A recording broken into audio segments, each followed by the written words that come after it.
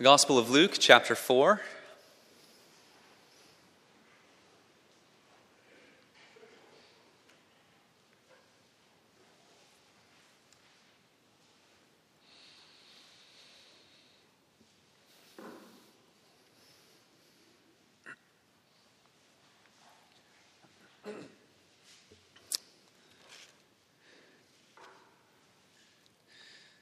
We read this account of after Jesus was baptized by John the Baptist.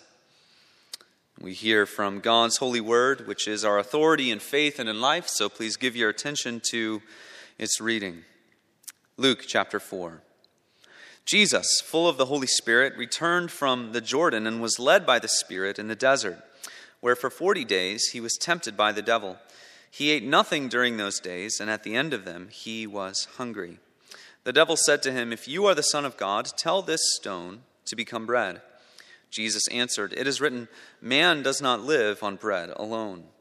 The devil led him up to a high place and showed him in an instant all the kingdoms of the world. And he said to him, "I will give you all their authority and splendor, for it has been given to me, and I can give it to anyone I want to. So if you worship me, it will all be yours."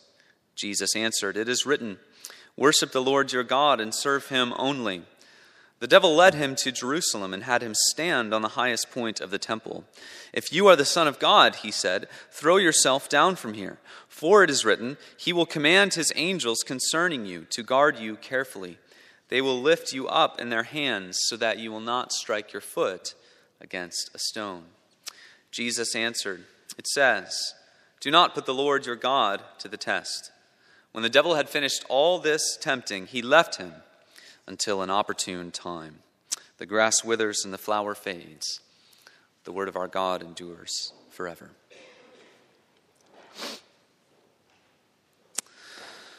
Well, have you ever had an experience like this?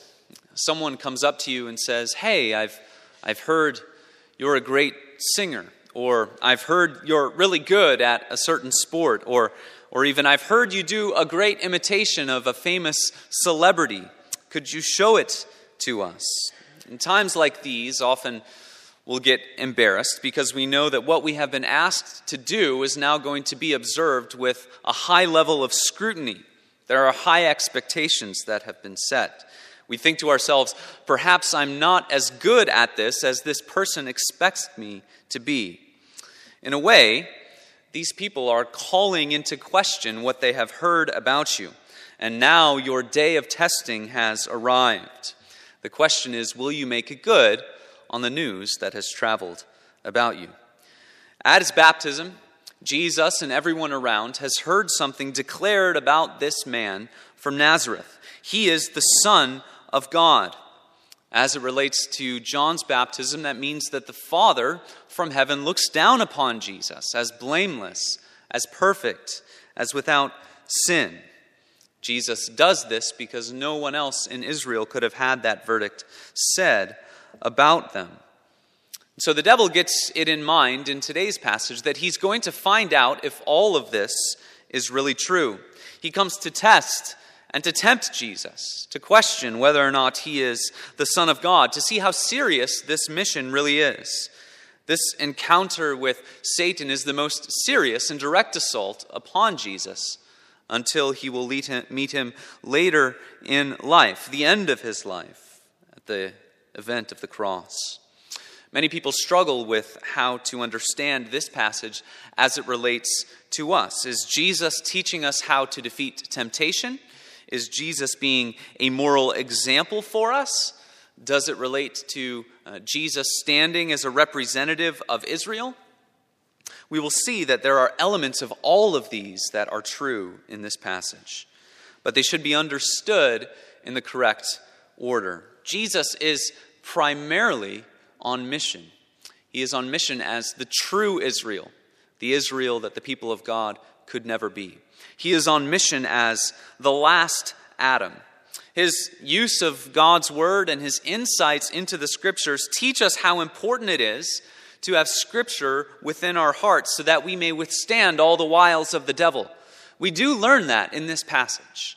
But it's important to understand that we must not view ourselves or our lives as doing the exact same thing that Jesus does, and specifically here in this passage, because his journey out into the wilderness, his testing and his temptation by the devil, his victory over his enemies, are also that he might save people out of their wilderness of sin. So we see that primarily Jesus is on this mission.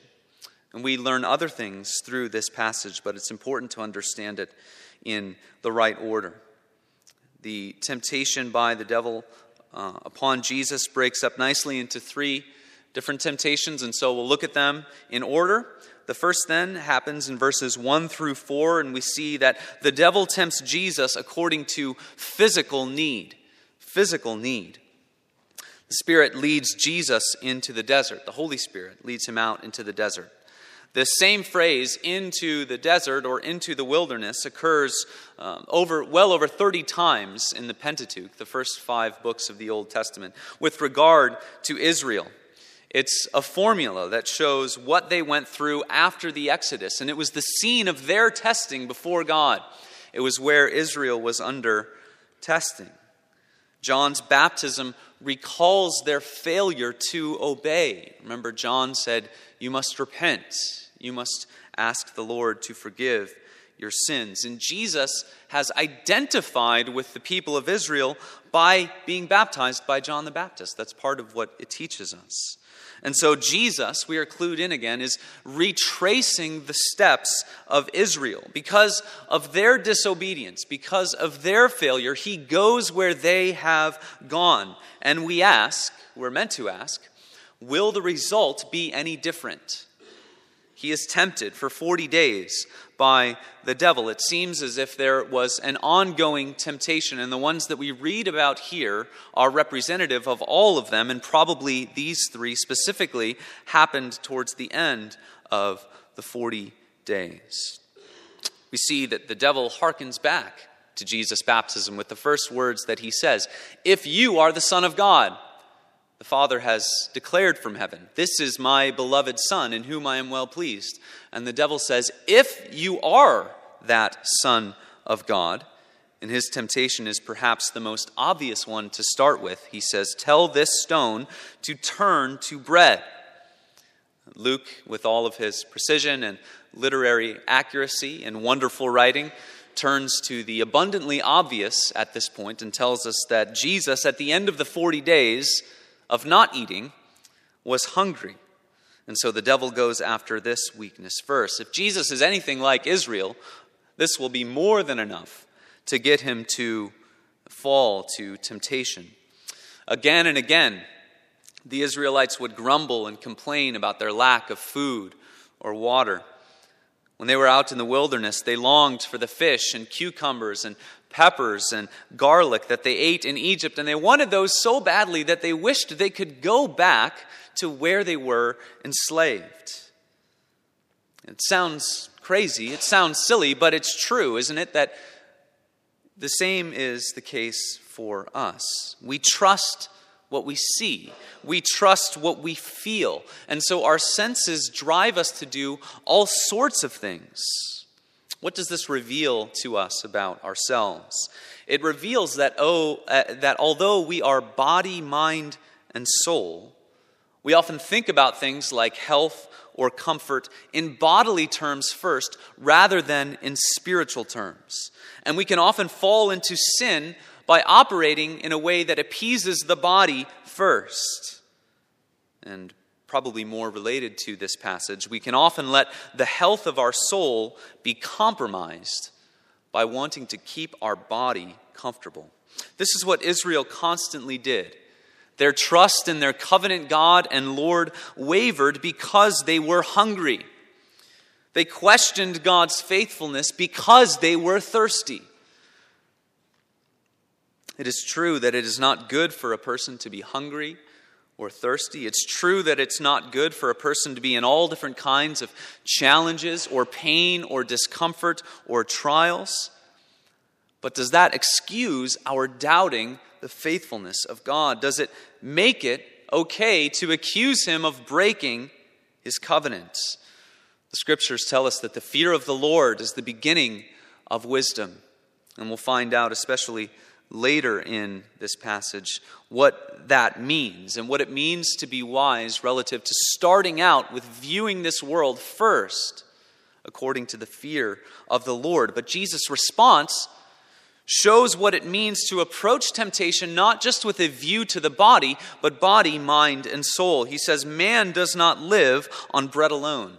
This is a quote from Deuteronomy chapter 8, and all of Jesus' responses in this passage are quotes from Deuteronomy, and that, of course, is no accident. The book of Deuteronomy is the place where we see the drama of Israel in the wilderness, and their wandering away from God, and their constant falling back into sin. And so the showdown between the devil and Jesus is a restaging of the drama of Israel in the wilderness. Jesus sets out to undergo the same test, and he responds with the words that God spoke to Israel in the wilderness from Deuteronomy. In other words, this is how Israel should have understood these scriptures. This is how Israel should have responded. He retraces the story not only of Israel, but of Adam, but there's a key difference. Adam's day of testing came in the Garden of Eden, when he was surrounded by blessedness, when he was surrounded by God's good creation, not under the curse. Jesus' day of testing happens already in the desert, the place where Adam was banished to go. And so we see that Jesus is bearing the curse of that first Adam while undergoing his own test. The first temptation also shows the way that the devil is thinking about this title, Son of God. He demands that Jesus perform a miracle. That's what he's telling him to do. So you say you're the Son of God. Prove yourself. Do a miracle. Show your power. He demands a sign from Jesus.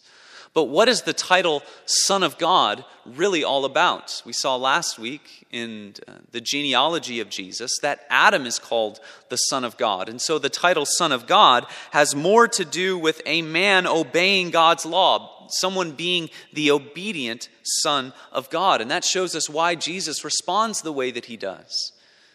The devil says, "Show me that you're God." And Jesus says, "Man does not live on bread alone." He's showing that he is thinking about this title, Son of God, as the obedient Son with a human nature. The second temptation, we see that the devil tempts Jesus by giving a shortcut. He tempts Jesus by giving a shortcut. Verse 5, the devil takes Jesus up to see all the kingdoms of the world simultaneously. We're not sure exactly how it happens. There's some kind of explanation that the text doesn't necessarily specifically give us, but we read that at a certain moment they look down upon all of the kingdoms of the earth. So, amber waves of grain, purple mountains, majesty, it's all before their eyes. The oceans, the land, all the kingdoms of the earth. Focus with me on verse 6. Verse 6 is an introduction to this temptation. It contains half truth and half lie. The devil says that all of this has been given to me. Speaking of all the kingdoms of the earth, they look down. The devil says all of this has been given unto me. This sounds like a huge claim, but it is at least partially true. Ephesians 2 says that the devil rules the age of this world. And perhaps most vividly, at the end of 1 John, the Apostle John writes that the whole world lies in the power of the evil one. The devil has been given authority to go throughout the world and to do his work. We get a glimpse into this at the beginning of the book of Job, don't we? Where they're in the throne room of God. We get a vision into the throne room of God, and the devil comes into the throne room, and we see that God has granted him to go throughout the world and to work according to his power. But the next part of the verse is a much bigger claim. He says, I can give it, in other words, I can give all of these kingdoms of the world, I can give it to anyone I want to. Now, he has significant authority in this world, but it is not his to give, for he has been given it by God. And so this is a lie. This is untrue. Still, the temptation is real. And what it offers, if it's even offering it falsely, is an escape of all of the suffering that Jesus was appointed to go through. Worship me, bow before me, and I will give all of this to you. Jesus has willingly accepted his road of suffering. But as we find out later in his life, specifically in the Garden of Gethsemane, we find out that he did not revel in his suffering.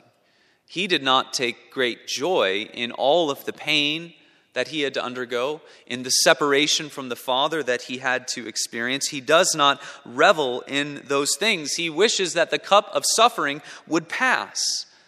And here is an offer for him to do so. Bow down and worship the devil. Not only is it an escape from all of the things that he would have had to go through, even if it's a false offer, but it offers the very same thing that the Father promised to give to the Son if he were obedient. We're speaking here of the eternal covenant of redemption, or the eternal agreement between the Father and the Son and the Holy Spirit, which had to do with redemption. The Father, Son, and Holy Spirit covenanted together to accomplish our salvation. The Son willingly agreed to take the curse upon himself by becoming man. The Holy Spirit agreed to carry out and to empower Jesus to do all these things, and to then apply the benefits of Jesus to all of his people who believe in Christ. And the Father promised, among other things, to give all things into the Son's hand. The Father promised to give all things to the Son. Jesus says at the end of his life, as he's praying in the Gospel of John, I have brought you glory on earth. How? By completing the work which you gave me to do, a very specific work that Jesus was sent to do.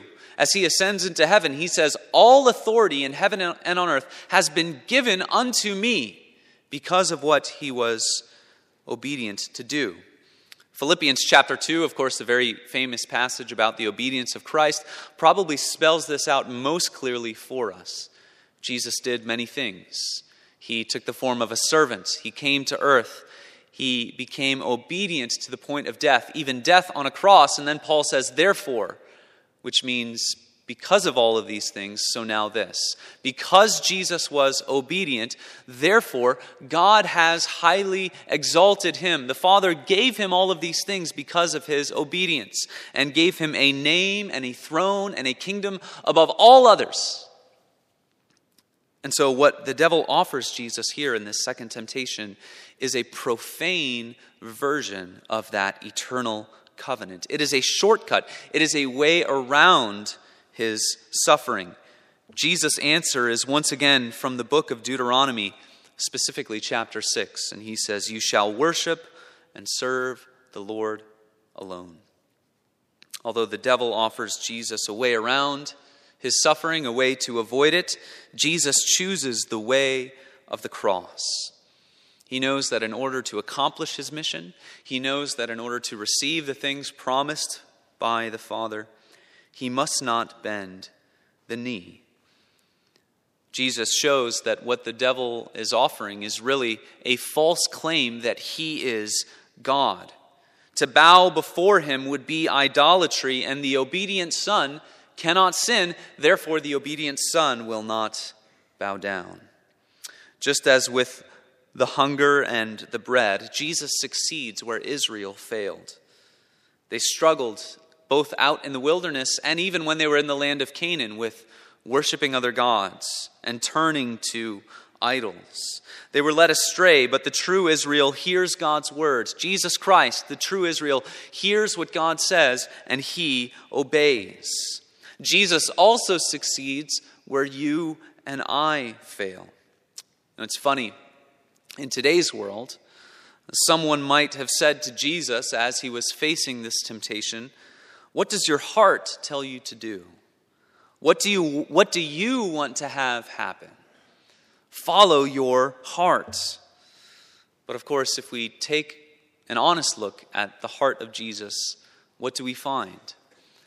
we find that he had every desire to obey his Father and to be obedient and glorified by him. But we also see that he desired that the cup of suffering pass from him, which we find out later, as I said, in the Garden of Gethsemane. And so Jesus looks to the Word of God. Jesus looks elsewhere to remind himself of God's Word. And that is why he says no to the devil's temptation. Jesus is perfect. He is sinless. He is the God-man. He is righteous. And yet we see that there is a reality of the temptation being set before him. And so how much more should we pay attention to it for we who are fallen and sinful? And we understand that the heart, that is the inner seat of our feelings and emotions, can be a dangerous place to deliberate and to make decisions when we feel as though we are tempted. John Calvin taught that our hearts are factories of idolatry. And that sounds harsh, but here's what he means. According to our sinful nature, we crave the chance to fashion a God in our own image. We crave a chance to create a God according to our own preferences. And so in order to battle against those preferences, God reveals himself to us in his Word as a God who is just and merciful, as a God who is perhaps not like the God that the human race would have created for itself, but a God who is infinitely better. Jesus staving off this temptation is what we can look to in order to be reminded that while we struggle against so many things in this world and the temptations that we face in this world, and while we struggle so much and so often against the wretched folks that we so often are, Jesus has overcome the world and sin and the devil. And he did it by reminding himself of the words of God. So we rest in his victory, but we learn from his victory. We go somewhere else, outside of ourselves, being very cautious to trust in our hearts before they have been shaped by the word of God. And that's very important. Our hearts can become a very powerful force against temptation when our desires have been formed by God's word. Jesus recalls Deuteronomy, and the glory of God through his own exaltation is the chief desire of his heart. And that's what allows him to defeat Satan in this temptation. The book of Hebrews will tell us that for the joy set before him, Jesus Christ endured the cross, despising the shame, and he is seated at the right hand of God. It doesn't tell us that he enjoyed or reveled in his suffering. He said he looked to the reward. He looked to the joy that was set before him. He recalled the promises of God, and that's what allowed him, out of a heart that was rightly ordered to the glory of God, to stave off the temptation of the devil. The third temptation is found in verses 9 through 13, and we see that the devil tempts with God's promises. This is the climax of the encounter, the climax of this cosmic battle between good and evil. It's a culmination because the devil turns Jesus' strategy on his head. He's up to what he's doing. He sees that Jesus is using God's word to battle against him, and so the devil decides to do the same. They go to the temple. We're told that they're standing on the highest point. And this is the perfect place to go for this last temptation, because the devil is going to bring Jesus' attention to a promise of God that is found in his word. And the temple was probably the most obvious place on earth to go, so that while you hear about the promises of God, you can see the promises of God. See, what God promises to his people, he gives it to them. And so that's why the devil brings Jesus to that place, so that when he hears the promises, he will then see real evidence of God's faithfulness. Throw yourself down from here, he says to Jesus, which seems rather silly, but the devil knows what he is doing, and he knows just where he can go in Scripture to justify his challenge. He turns to Psalm 91. And he doesn't really turn there. He didn't have a Bible with him or a scroll with him. He recalls it. So he has God's word memorized. It's important for us to take note of. He knows what God's word says. Throw yourself down from here, for he will command his angels concerning you to guard you carefully. They will lift you up in their hands so that you will not strike your foot against a stone. This is Psalm 91. He is interpreting it very literally, isn't he? Throw yourself down, for no harm will come to you. Because look at what God's word says in Psalm 91. He's not going to let any harm come to you. And it's interesting that he's seeing that the center of Psalm 91, who Psalm 91 actually is speaking about, is the Messiah. Throw yourself down from here. God will not allow harm to come to you.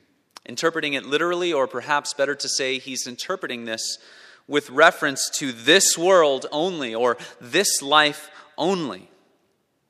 Jesus' response, once again from Deuteronomy, invokes another story from the history of Israel, where they dealt with God's promises the same way that the devil does here. Jesus recalls the story from Exodus 17 when he says, "Do not test the Lord your God." That's Deuteronomy 6:16, and the second half of the verse says this: "Do not test the Lord your God as you did at Massah." It was there, again, the story which is found in Exodus 17, where Israel was again grumbling about being thirsty, about having no water to drink. And they call Moses to account for the inactivity of God. Why is God not acting for us? And so they have a court-martial, and they call God to stand trial. That's actually what happens in Exodus 17. They accuse God, and they call him to stand trial. Is the Lord with us or not?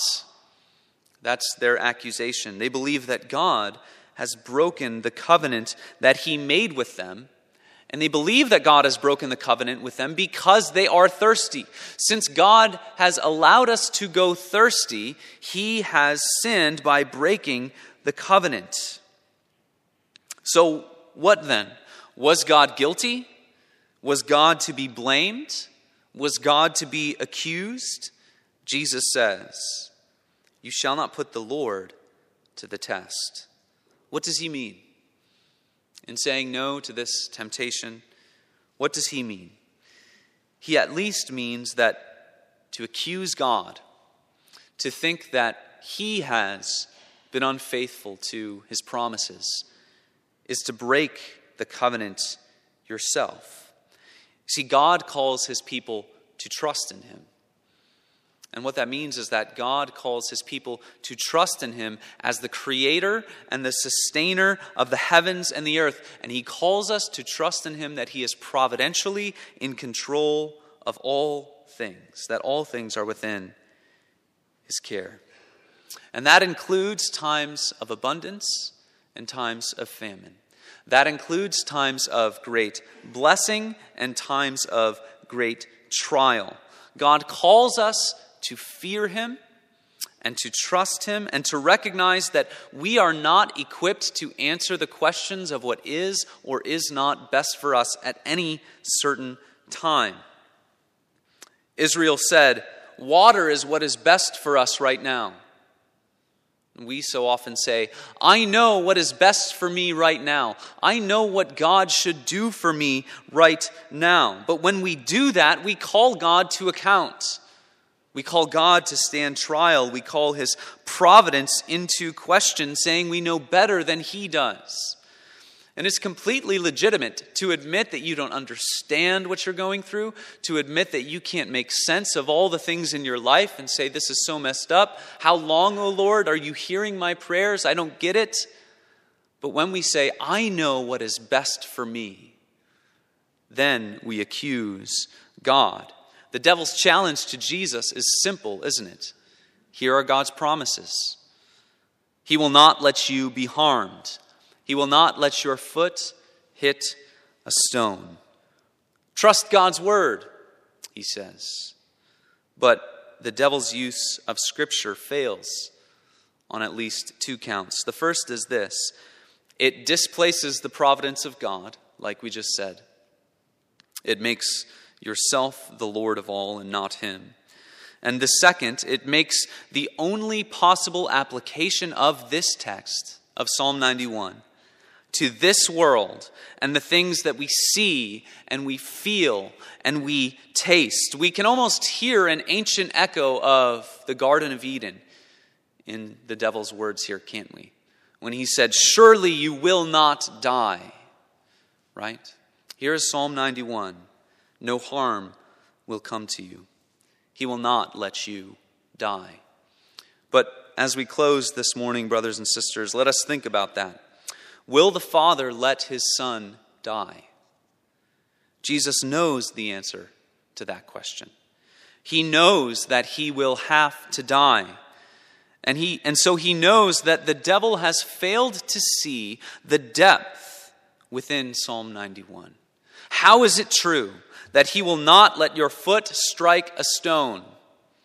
It is true only when we see that God fulfills his promises not in this world, but in the age to come. God is not here. God does not exist to be a genie or a Santa Claus. And Jesus knew this. And he knew that God is also not a liar, that his word is proven true always. Though in this life we have trouble, and we will have trouble, Jesus Christ also had trouble, and he overcame this world. He overcame it by becoming obedient for us unto death. For the joy set before him, he endured the cross. For the joy set before us, may we follow him in faith. May we look to the sufferings that he underwent and understand how God fulfills his promises. May we have an anchor that goes up into heaven.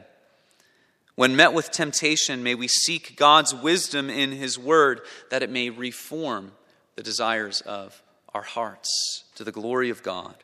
May we see what ultimately makes the promises of God hold up, what proves his word true. Jesus never said that this life would be easy, but we know that because of what he has done, it will be worth it. Let's pray. And so, faithful God, we come to you and ask that you bless us again. Feed our souls with your truth and your word. Forgive us of our sins once again in the name of your Son, Jesus Christ, the true Israel, the last Adam. It's in his name we pray. Amen. We respond in song by singing number 446, "My Faith Looks Up to Thee."